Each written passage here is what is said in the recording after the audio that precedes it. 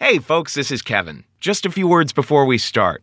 Listen, if you are new to the Risk Podcast, you've chosen the perfect episode to start with. This is the Best of Risk number 4, where we'll take a look at our favorite uncensored true stories from the past 50 or so episodes. But when you're done with this episode, be sure and check out the Best of Risk number 3 that we released within the past couple weeks, and our fantastic episode called Live from San Francisco. Taken together, those episodes are the perfect introduction to the show. And one more thing, if you find that you like what you hear, please spread the word. Tell your friends that if they want to hear the most surprisingly candid stories, unforgettable stories, they gotta check out the Risk Podcast too. Now here's the show.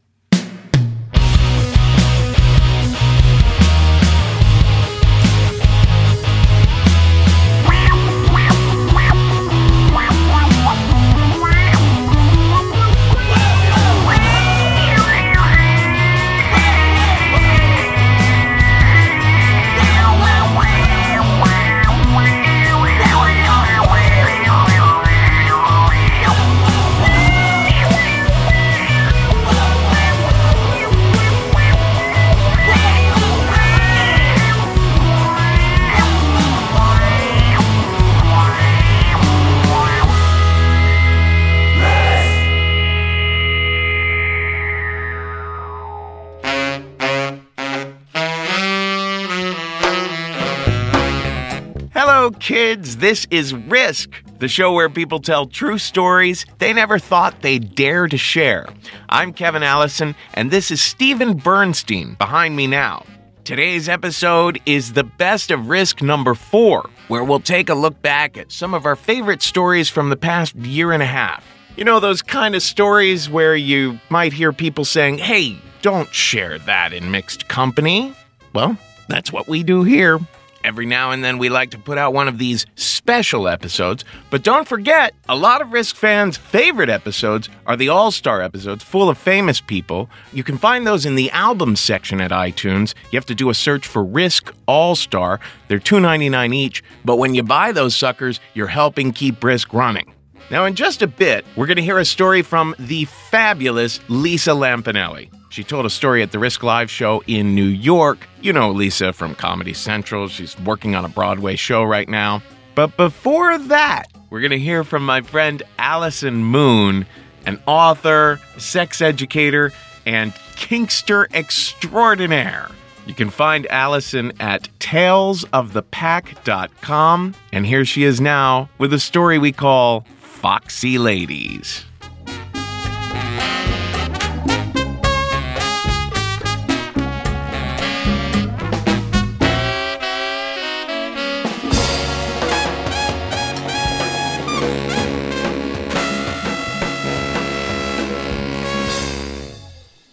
I was invited to tell a story for this storytelling event in San Francisco called Body Storytelling. The theme was girl on girl. And because I'm kind of a notable queer, Dixie, the woman who runs the event, asked me to tell a story. And immediately I said yes. I love telling stories at this event. And so I said yes before I knew if I had a story. And so I decided that I didn't have anything. And if I was going to tell a story, I needed to come up with something fast. So I decided to throw a ridiculous lesbian orgy.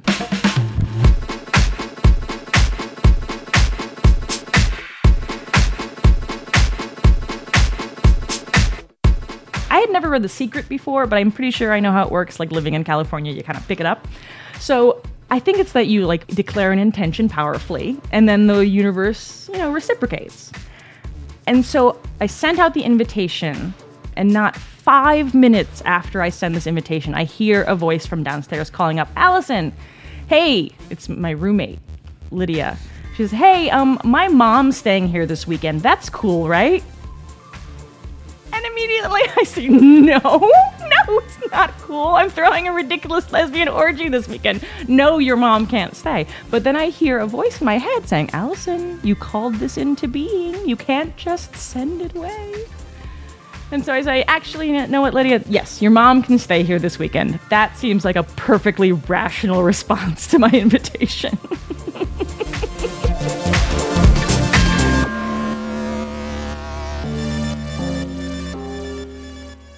I send out the invitation on a Tuesday, and on Friday night, my apartment is filled with 25 half-naked women. And I already consider this a success, right? Like, that happened. And immediately the ridiculous just starts happening. We have Hitachi races to see who can come the fastest with Hitachi magic wands, the Cadillac of vibrators. We have Hitachi Jeopardy, which is really hard to do. You're vibing off and trying to conjugate French verbs at the same time. It's not easy.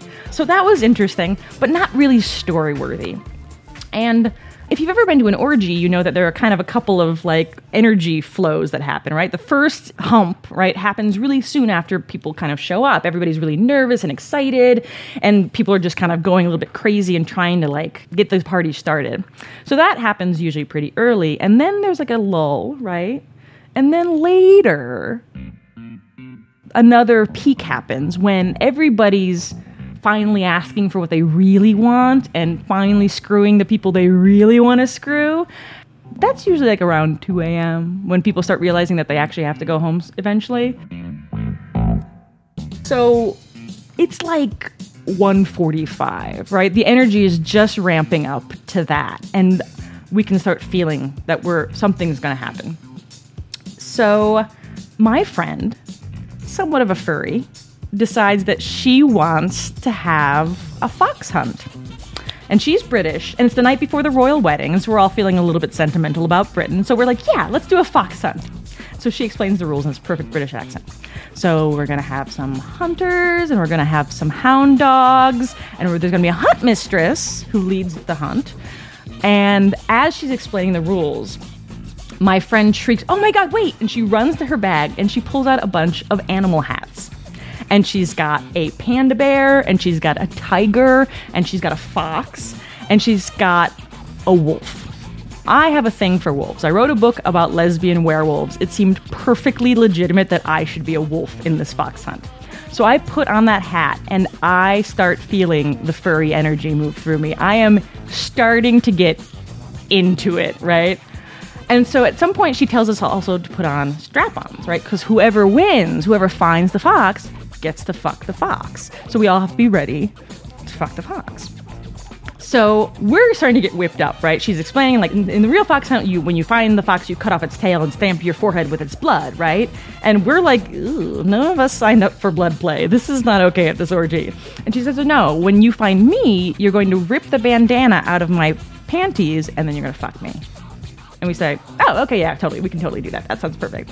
So we're all starting to get whooped up, right? So we're making the noise, and I'm like, doing my full-on hound dog thing.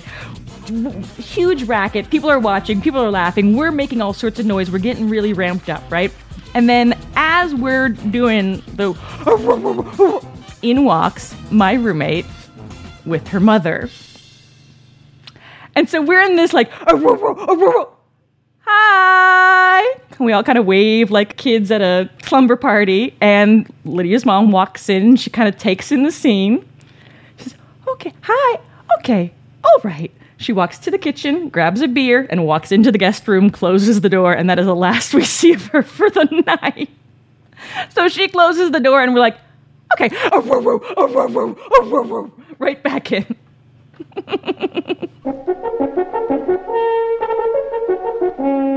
So we sound the trumpet, and Foxy gets a head start. And now, like, my loft, I live in a loft, it's kind of big, but it's not like English countryside big. So she gets like a 5-second lead, but we are right behind her, right? So we all start chasing after her, and the hunt mistress is getting into it. Hunt mistress Bunny Rabbit. She's got her little bunny ears on, and she's leading the charge. So she runs into my partner's office and sniffs. We're all getting into it a lot. We're kind of feeling the vibe. And so she sniffs. We look very quiet, creeping. She's not in the office. Then we run into the living room upstairs, and we kind of sniff around, look around, listen, nothing. And then we creep towards my bedroom door. And we're standing in the doorframe, all of the animals, and we hear a little rustling, And then all of a sudden, Foxy bursts from my hamper and an explosion of my dirty underwear leaps onto my bed. And Bunny Rabbit is right there. And she grabs her by the wrist and she drags her to the floor. And I just let my hound dog instincts guide me. And I just sack her really hard around the waist and pull her onto the floor. And she is fighting me off. She is kicking and screaming and biting and scratching.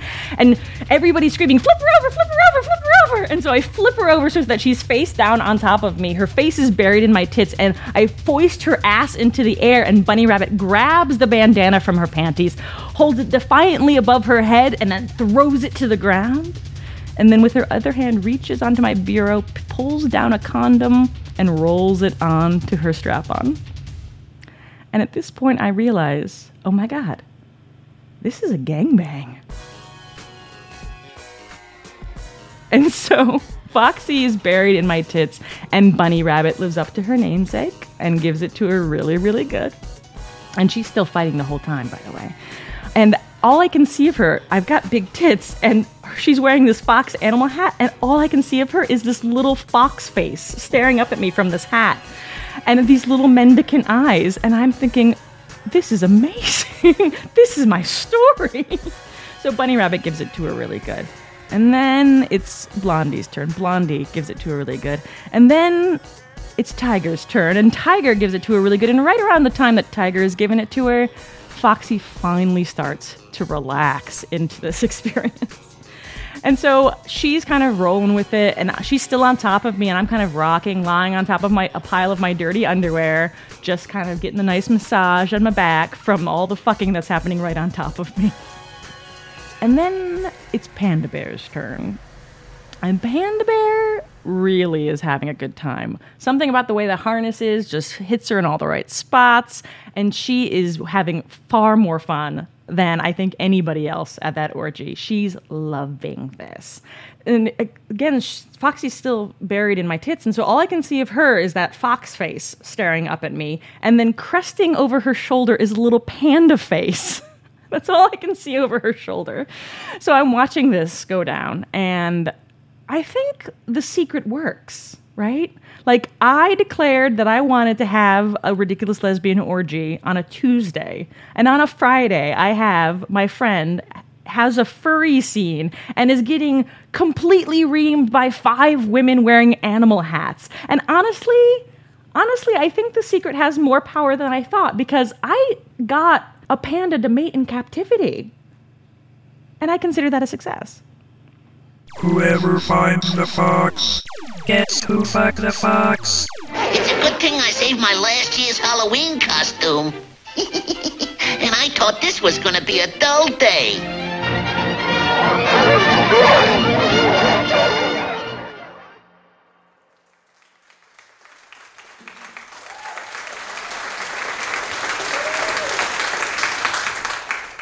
When I used to work the comedy clubs in New York City, I would work this particular club, and I would always notice there was this old model Cadillac that would circle the building every time I was there, real slow with one guy inside.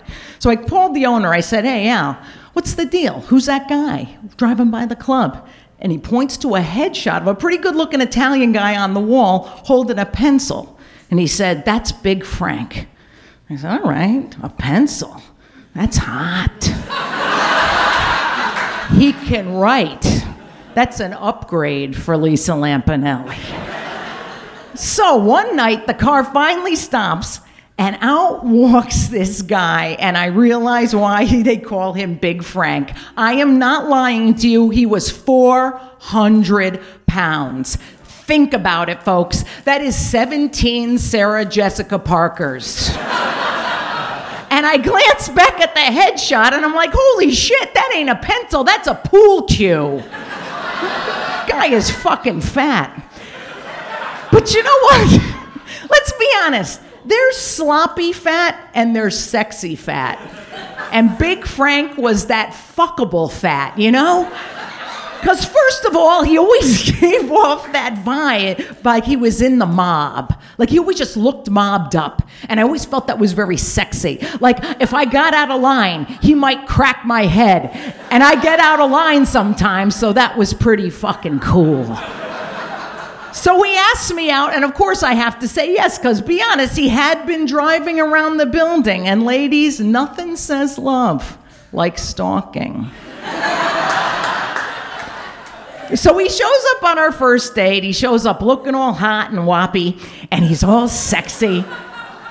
And he was fat, and I was fat, and it didn't freaking matter, you know? So I looked at him, and he was wearing a leather vest, and I'm like being nice. I go, ooh, I love your leather vest. And he goes, yeah, there are no cows left in Pennsylvania. And you know what that says to me? I go, ooh, he can take a joke. Ends up, his skin was as thick as his neck. This guy could laugh at himself. It was the best. And he always made me laugh. You know what else was cool? Frank always made me feel safe. Ends up, he wasn't really mobbed up. He just kind of thought he was. And one day he leans over the table and he goes, you know what? If you ever need something, don't worry about it. I'm connected. I'm like, yeah, you're connected to a fork, you fat fuck. And he laughed again. And he's like, no, seriously. If you ever need, I know a couple of guys. I'm like, yeah, Ben and Jerry, you piece of shit. And he laughs again. So this is the kind of guy I need. Somebody who could laugh at themselves. Also, let's be real. I ain't a fucking small person. I loved taking pictures with Frank. Because next to him, I swear to God, I was a waif. I was Kate Moss. I was hold me close, a tiny dancer. Felt good. And let's be real, man. The best thing about Frank at 400 pounds, he was that one boyfriend who would never call me fat. Starts to dawn on me. All my life, I had two obsessions, food and men.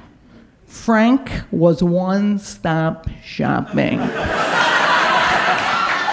He was a guy, but he had clearly a thing about food. He's that combo platter of delights. He's like that general store out in the woods that carries ice cream and bait. The combination's kind of disgusting, but it felt right at the moment. So we're dating, we eventually move in together, and seriously, life is good. We had so much fun. I had everything I needed under one roof. A guy who made me laugh, a guy who loved me, and I started feeling better about myself. I started feeling like I could take little chances. My career started taking off. I started playing places that didn't have the name Chuckle or Hut in the name of the place. And even on a bad day, Frank made me feel better. I'd come home and I'd go, Frank, Lucian won't let me say cunt on stage. And he'd go, don't worry, you want a dinner? And I'm like, yeah. And he would make everything my Italian mother would make. He would make the meatballs and the pasta and the sausage. And you feel better, honey? And I'd be like, no, I don't, not yet, Frank. And I'd go, I'll tell you a story. Now listen to this. Frank might not have been the best comic in the world, but he was the best storyteller on the planet. He would tell me this one story when he had to once hook up a mob guy with a birthday entertainment party for his kid. The mob guy comes into Frank and he says, hey, Frank, I want entertainment for the 6-year-old's party. And Frank goes, you want a comic? The guy goes, that's bullshit. He goes, what about a magician? He goes, fuck that, Frank. And he goes, how about a unicycle? The guy goes, sounds good, book it. The day of the party, Frank's sitting there with all the mob guys smoking their cigars, like little kids are running around. The guy dressed as the clown wheels out on the unicycle. He's juggling them, he's happy, oh, everybody's thrilled, except the mob guy leans over to Frank and he goes, hey, Frank, where's the unicycle? Frank goes, that's a unicycle. Guy goes, you trying to fuck me? And he goes, no, you asked for a unicycle, that's a unicycle. He goes, that half a broken bicycle's a unicycle? And Frank goes, yeah, it is. And he goes, that ain't a unicycle. A unicycle is that horse with the horn. Frank goes, that ain't a unicycle, that's a unicorn. And the guy, Frank goes, that unicorn don't exist. He goes, well, it better fucking exist or I'm killing that goddamn clown right now. I don't know how even Frank ended the story. Every time he told it was a different ending, but I didn't give a shit. It always made me laugh, and it always got me in a good mood. So we're living together. Frank's fine. We decide one day, we got to get insurance. We go to the doctor for a physical, and I hadn't seen Frank with his socks off in a long time, and he takes off his sock, and one of his toes is really fucked up. Like, not normal fucked up like all your guys' feet are, because it's freaking disgusting. I don't know what you think you're trying to pull with those toes, and those balls are even worse. But he takes off one sock, and his toe is like gangrenous and screwed up, right? Doctor says, look, man, you have advanced diabetes. That toe's coming off. I know, right? And he goes, you got to cut out everything that's bad for you. This has got to change. We get in the car. It's completely silent. We're both really tense. And I go, listen, Frank, we got to do this together. Let's do this. Come on, man. We could do it. I said, you know what I'm going to do? I'm giving up cake, cookies, pasta, no more of those goddamn Sunday dinners. I'm not having it. Let's do it, man. We got to do this. And he looks at me and goes, you know what? I decided to. I'm going to give up some stuff. And I'm like, what? And he goes, soda. And I'm like, soda. He goes, yeah, it's got a lot of sugar in it. I go, so's all that other shit got sugar in it, Frank. And he goes, I don't care. That's what I'm giving up. I go, look, Frank, I am a woman who has very high self-esteem, high goals. I have a 7-toe minimum. Another one of these goes, you're out. Let's do it, man. I can't do this by myself.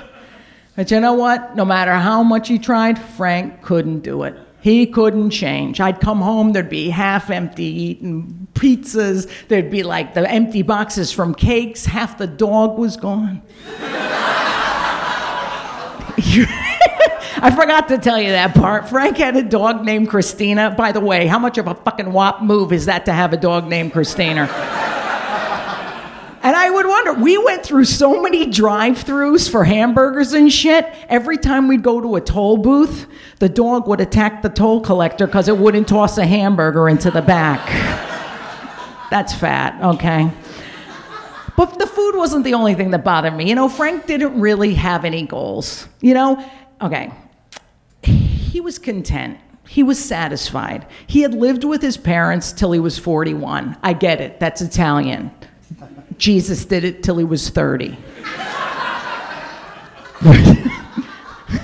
Was he Italian or a fucking Jew? I don't know. But to me, it sounded cute to say it, so it's in. No. But also, there's a difference. In this business, there's road comics and there are city comics when I was growing up. Road comics are always those guys I looked at as having no hope. Like the guys who would do the road, little clubs in Bangor, Maine, or Cleveland, or wherever. And it's kind of sad because they'd earn their money, they'd go home, and they didn't really want to do anything more. But I had like these bigger dreams. I wanted to get on TV, and I thought I was going to do good, I said, maybe I could even be in my own show one day. That'd be awesome. But Frank didn't want it. Frank just didn't want to change. He just wanted to be who he was. One day I'm flying home, right? I was actually doing a gig where they paid for the flight. So I hear the stewardess come on, and she says, if you're flying with someone who's dependent on you, put the mask on yourself first, and then put it on them. I couldn't help Frank. He didn't want to help himself, and I couldn't do it for him. When the plane landed, I'd never unpacked my bags. I moved out. Thank you.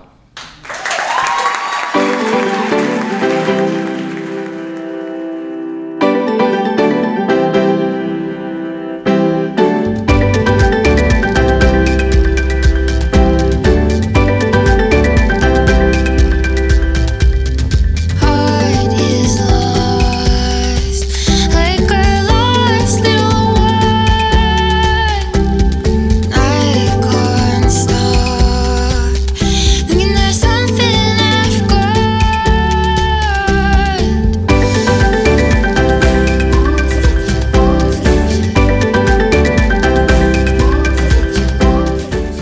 is Risk. We just heard from Lisa Lampanelli, and this is Lisa Mitchell behind me now. Well, the thing about these best of episodes is that we can't feature some of our very, very favorite stories because they're just too long to include in a compilation. But it's very worth mentioning them. There was, for example, Danny LaBelle's story, the mayor of Mitchell Gardens, about how when he got a job at a nursing home, he ended up falling in love with so many of the people he was working for. And we had this great talk, and it was a Merry Christmas, and they both rolled out their wheelchairs to the hallway. And this is like one of the moments where I can't describe how good it felt. As I'm walking to the elevator, I hear one of them say to the other one, he goes, "You see that guy? That is what they call a cool guy." And I don't think I'd ever been called a cool guy before. And I don't think I've ever been called a cool guy since. But I just got back in the elevator and I was like, damn, this is like the greatest part-time job in the world, you know? Then there was Laurel Holland's remarkable story called Spindrift in the episode Life or Death, about how over 20 years after her father disappeared, his remains were finally found. I still recognized him. His mustache was still intact. His teeth were still intact. I recognized the shape of his mouth. And that was the mouth that told me stories when I was little, that sang to me when I couldn't sleep. And it was the most peaceful coming to terms that I have ever experienced, to know that the story was real. And one of the most shocking stories ever shared on the show was Nancy Sullivan's account, not just of how she was molested between the ages of 5 and 8, but about how years later, when she came out to her mother about it, her mother insisted she was lying. She's like, "Tell me the truth right now. You can't lie about something like this. This is a horrible thing that you're talking about. You have to tell me the truth right now. What's going on?" And I'm like, that is the truth. I don't want to be in a dress in a wedding with this awful person that did this awful thing to me. How could you just not believe me?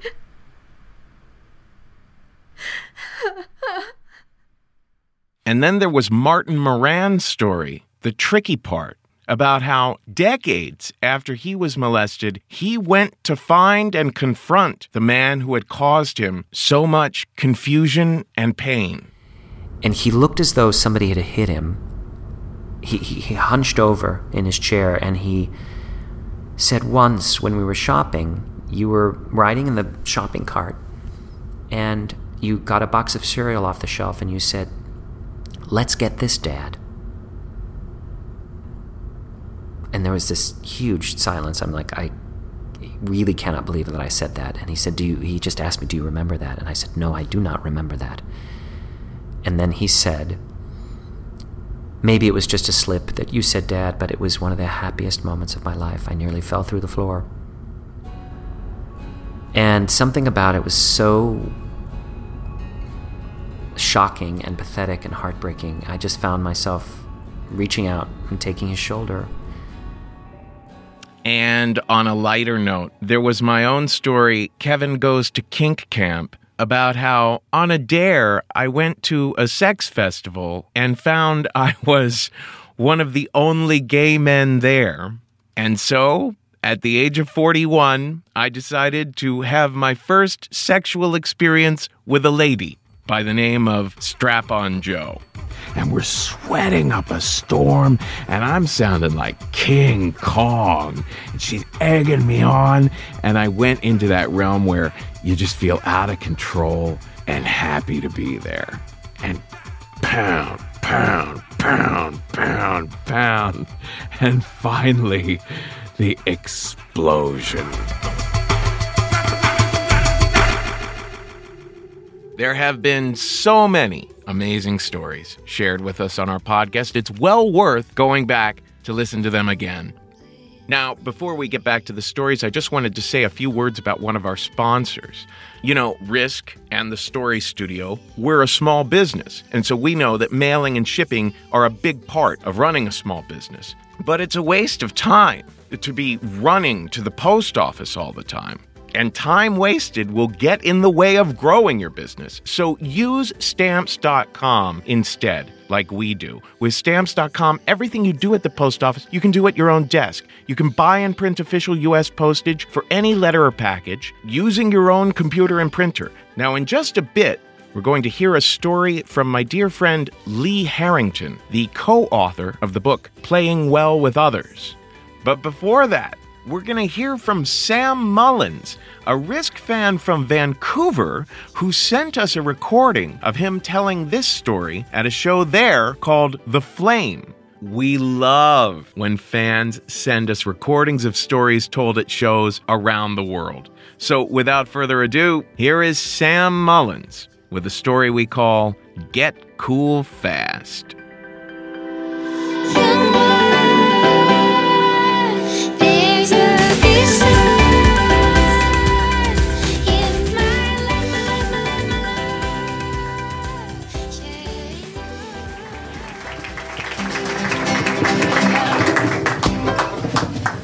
So, Stesha was my best friend in the entire world. From the time we were very little, it was just me and Stesha.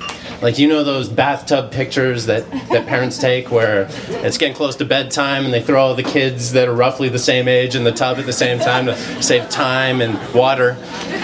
It was always me and Stesha in the tub. We were best friends. But one day, when we were about 11, Stesha came up to me and she told me that her family's house was for sale and that they were moving to Hawaii permanently. And I was completely devastated. I couldn't even imagine what life would be like without Stesha and her freckly little face, you know? All the pictures from when we were little, it was just me with my knobby arm around her and her buck teeth, like, and just like that, she was gone.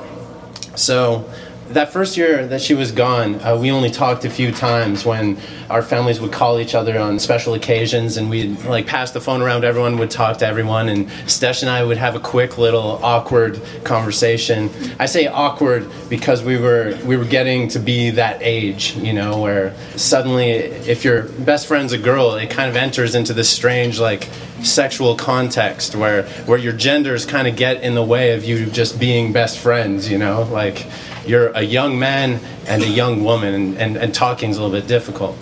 So I got used to life without her, and a couple of years later, before I knew it, it was the summer that I turned 13, aka the summer before high school, and which is a really big summer because if you think about it, you need to prepare things on the walls to go into a new building with like anti-drug ads, and there's like condom dispensers in the bathrooms, and when you're sitting in the classroom looking out the window instead of the familiar jungle gym with a slide, there's 4 guys wearing bandanas hotboxing an Acura Integra. So my plan for the summer was pretty clear. I needed to get cool fast.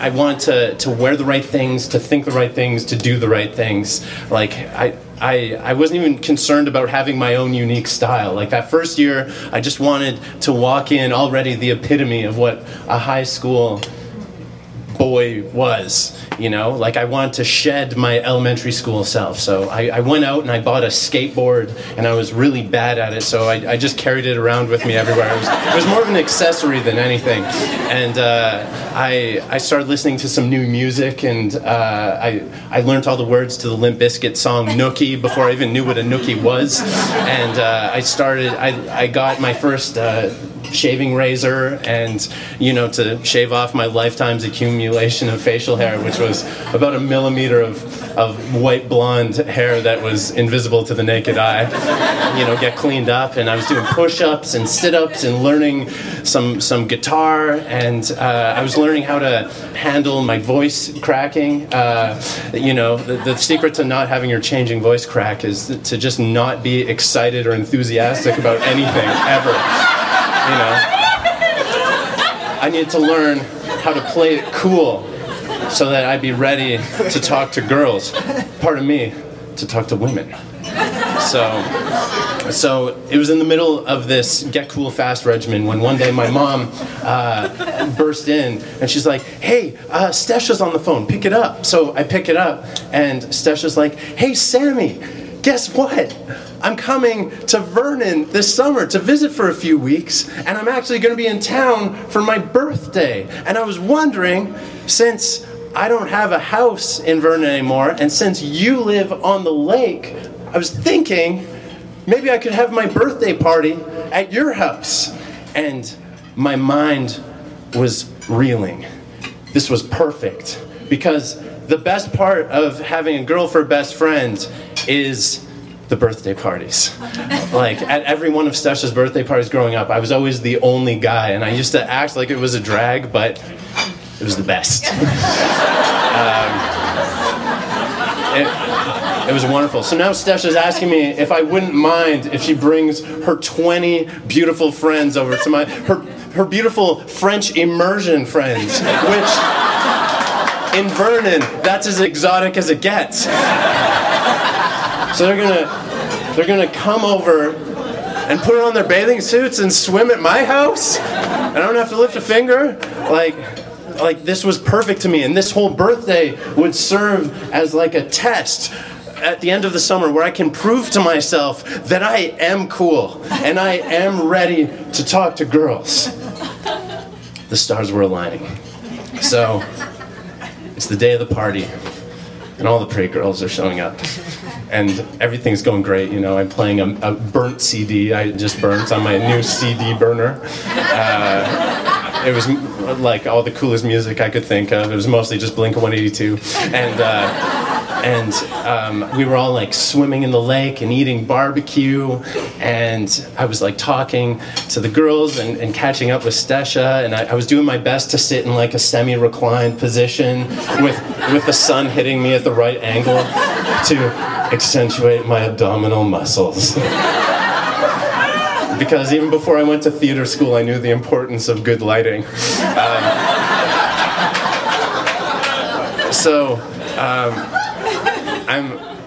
It's like a little bit later on, and all the girls are out on the dock, and they're all laying in the sun, and two of them are at the end of the dock, and they're hitting a volleyball back and forth, and they hit the ball into the water. And they're all like, "Oh, I don't want to go in the lake. I'm all warm and dry now." And I'm like, "Oh my God, this is my chance. Time to be a hero." So I stand up and I'm like, "I'll get that for you." And I like dramatically take off my sunglasses, and my plan was not to merely just hop in the water and retrieve the ball. No. My plan was to run, to sprint as fast as I can and jump as far as I can. Because even at that age, I knew that that's what women really want. Is someone that can run and jump far. Right, girls? So I took off, and I'm running down the center of the dock, and there's girls on both sides, and everyone's watching me. And I might as well have had a cape on. I felt like such a hero. I'm running down the dock, and with a few feet of dock left, trouble. Because we were swimming for a couple of hours, so the surface of the dock was really wet and slippery, and I slipped, and I hit the deck, literally. But I had enough momentum from my heroic sprint that I was now sliding on the surface of the dock. Now, Had I just slid off the edge and into the water, it would have been totally fine. I would have been like, "Psh, that didn't even hurt. I'm gonna go and get the ball now." But that isn't what happened, because there was a nail up. And the nail cut me from here to about here. And about here, it caught onto my bathing suit. Now, had the bathing suit ripped and then I fell in, it would have been okay. Or even if it fully caught my suit and it ejected me from the suit nakedly into the lake, I truly believe that I could have brought it back. And I would have been okay. I would have been like, wow, what a freak accident. Could you pass me my trunks? I'm gonna go and get the ball now. But that isn't what happened. Because the good people at Quicksilver make too fine a product. And my trunks didn't rip. So what happened was, I went over the edge, and I swung, and I hit my head on the pillar, and my legs were straight up in the air, like kicking like mad, and I'm splashing around, my head is half underwater, and my penis is out.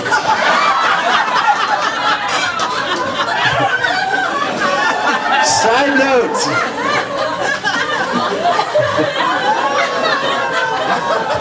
Side note, George Costanza was in the pool. I was in the lake.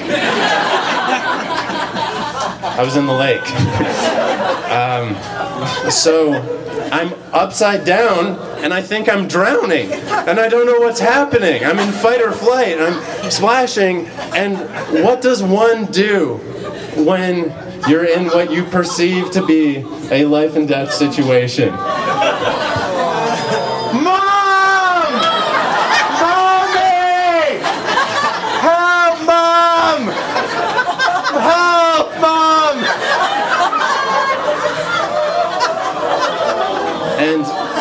What happened next, I have to give to you secondhand because I was underwater. But legend has it that my mom was inside making a potato salad. And she heard me calling for help.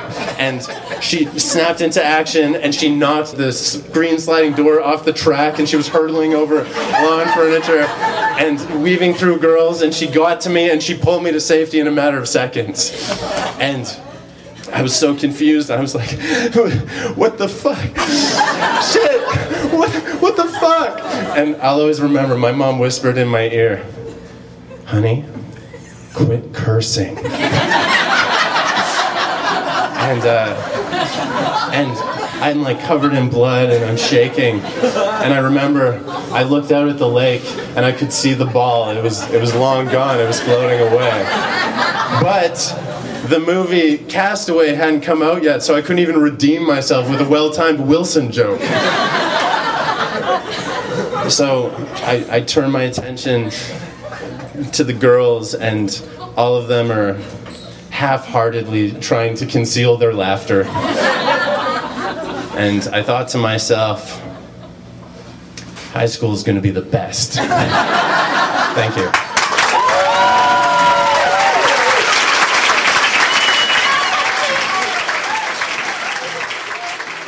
Get even. Get cool.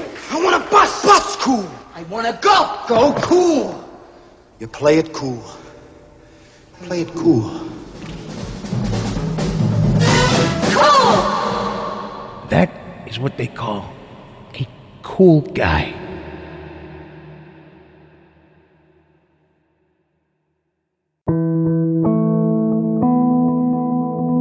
When I was in high school, I was raped.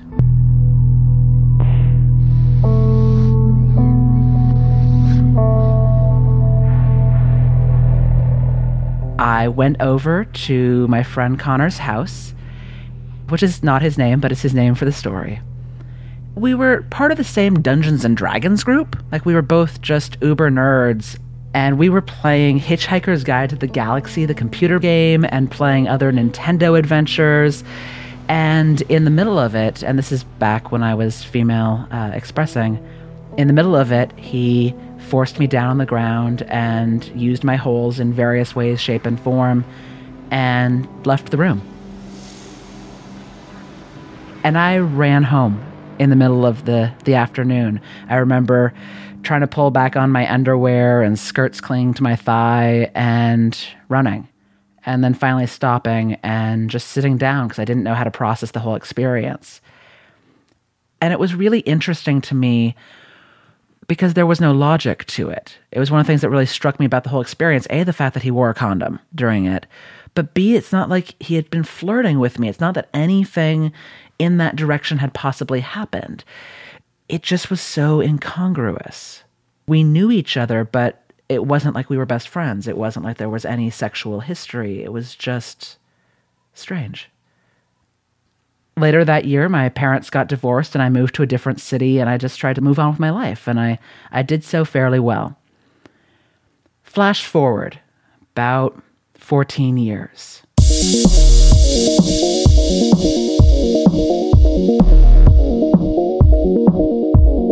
I'm at a BDSM club in Seattle. And I'm sitting there in the food area, hanging out with friends and talking and all that kind of stuff. And I go for a wander, because when you're at a kinky sex space, it's like, okay, what else is happening in here? Let's look at all the different adventures. Let's see what's going on. So I pass the spanky scene, walk past the people who are having sex, and I walk past the people who are doing mid-air crazy rope suspensions. And then I wander past this room where a guy is on his back, getting fucked from one end by a guy and being fucked from the other end by a guy, and there's a chocolate cake on his stomach. And I'm like, oh, that's interesting. And I continue past to go out to the smoking area. And I realized that the guy who had the chocolate cake on his stomach was my rapist. And so my brain stopped. Because, what do you do with that information? So I left the smoking area and I sat down in the social space and drank a lot of Dr. Pepper and ate a lot of red vines. Because what else are you going to do? And, half hour passes and he wanders by me, still covered in chocolate cake because you have to go through the social area to get to the showers. And so he goes to the shower and he comes back out and he pauses at the table I'm sitting at and says, "This is going to sound really weird, but do I know you?" And at this point, I'm male presenting. I'm going by the name Lee. I look like a dude, but he's like, "Do I know you?" And I said, "Yeah, but when you knew me under the name Bridget." And his jaw dropped. And he stopped for a period of time that I have no idea how long it was. And he said, "This is going to sound really presumptuous, but would you be open to having a conversation this evening?" And I thought about it and I said, yeah, actually I am. And so he's like, "Because I've got to go check in with my tops. I don't want to abandon them, but yeah." I'm like, "Yeah." And so he wanders off and goes check in with his tops. He comes back a little while later and tentatively sits down. He's not sure what to do because I'm not sure what to do. And it's just one of those weird moments. And he said, "Would you be open to me sharing my story of what happened that day?" And I said, "Yeah, actually, that would help a lot." He's like, "This is going to be really weird." Where I'm like, "Actually, I did a lot of therapy about you and about our encounter. And I've worked through a lot of my demons around it. And right now, no, it's just really interesting to see you again." I said, "Okay." And he told the following story. When he and I knew each other, he was 16 years old and I was 14. When he was 15, his parents found out that he was gay. And they sent him as good Mormons to a reprogramming camp in Utah. And he endured restriction of food, restriction of sleep, electroshock therapy, and other treatments. And he was there for most of a summer, and it was horrible and excruciating and heartbreaking. And he came back, and his mother said, "Oh, yay, you're going to be a normal teenage boy. This is fantastic." And a year had passed. The day before I came over to play video games, when his mother said to him, "I guess the programming didn't work. I think we're going to have to send you back." And so the next day, he went and hung out with his only female friend, And he thought about it and went to the bathroom and put on a condom and came out and used me and took the condom upstairs and threw it at his mother's bedroom door and said, "Fuck you. I can fuck girls if I want to." And a year later, he ran away from home. Now he's a gay activist in the Northwest. And I remember that he couldn't make eye contact with me for most of the conversation. That it was him looking off to one side as if watching a television set and transcribing it for me. I got a view into his brain instead of him and I going back in time together. And I think that made the story safer. Because if he'd been looking at me, I might have seen him who he was before. And neither of us were who we were before. You know, I wasn't the busty girl who played video games. He wasn't the nerdy boy with way too many pimples and fear in his heart.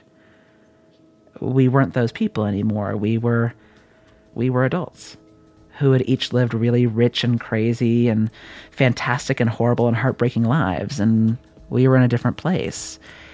And if I had run into him 6 years earlier, I would have punched him in the face. I had had so much anger and resentment and trauma.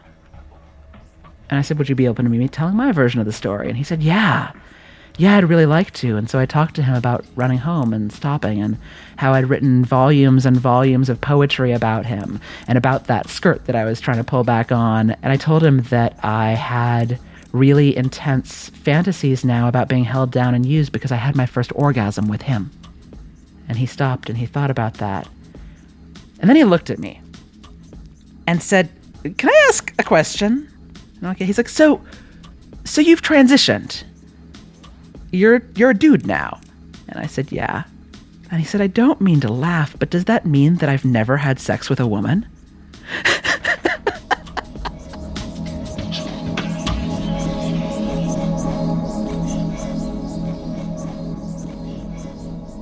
It was so absolutely absurd that here we were as a pair of guys talking about when he'd raped me when I was a woman, or a girl, more accurately. And we fell over laughing and we looked at each other and said, "This is stupid." And we shouldn't be laughing about it because it's wrong, but we're both laughing. And we hung out and talked and spent time together and caught up on each other's lives. And I had a realization that, at least in my reality, there's nothing that doesn't happen for a reason. That I endured this really traumatic moment in my life, and in doing so, got to help save someone else's. And I wouldn't change a single thing because I got to save Connor's life, and that's worth it.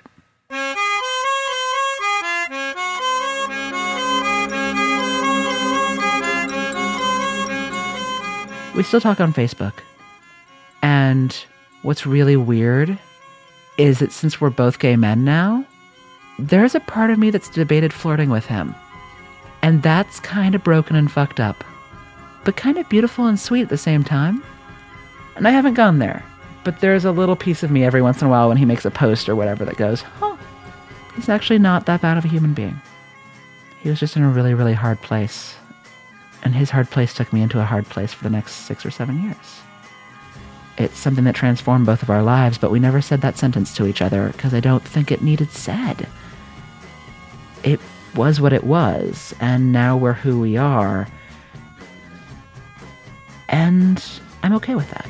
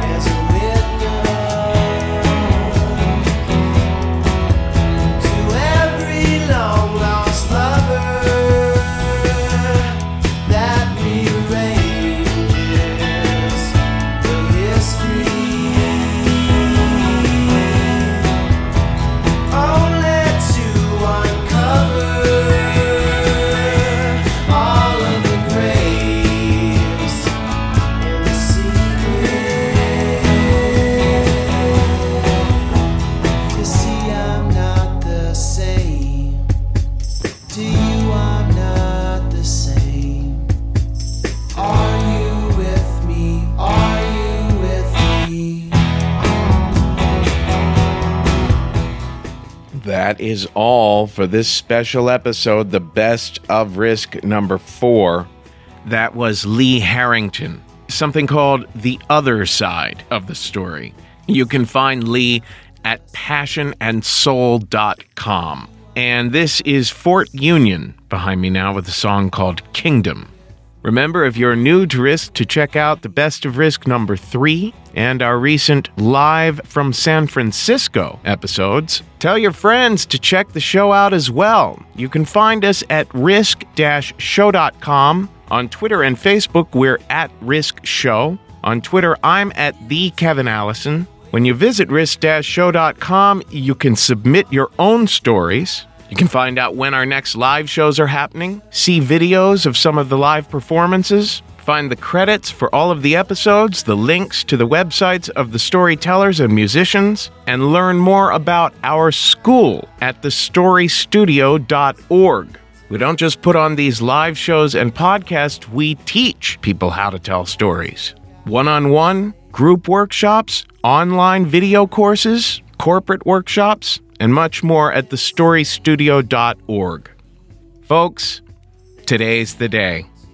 Take a risk. In the chilly, well-worn air, on the snow-divided streets, happy on the shelf, on the banks of the canal. There's a house that I know well.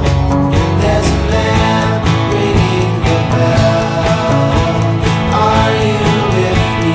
Are you with me?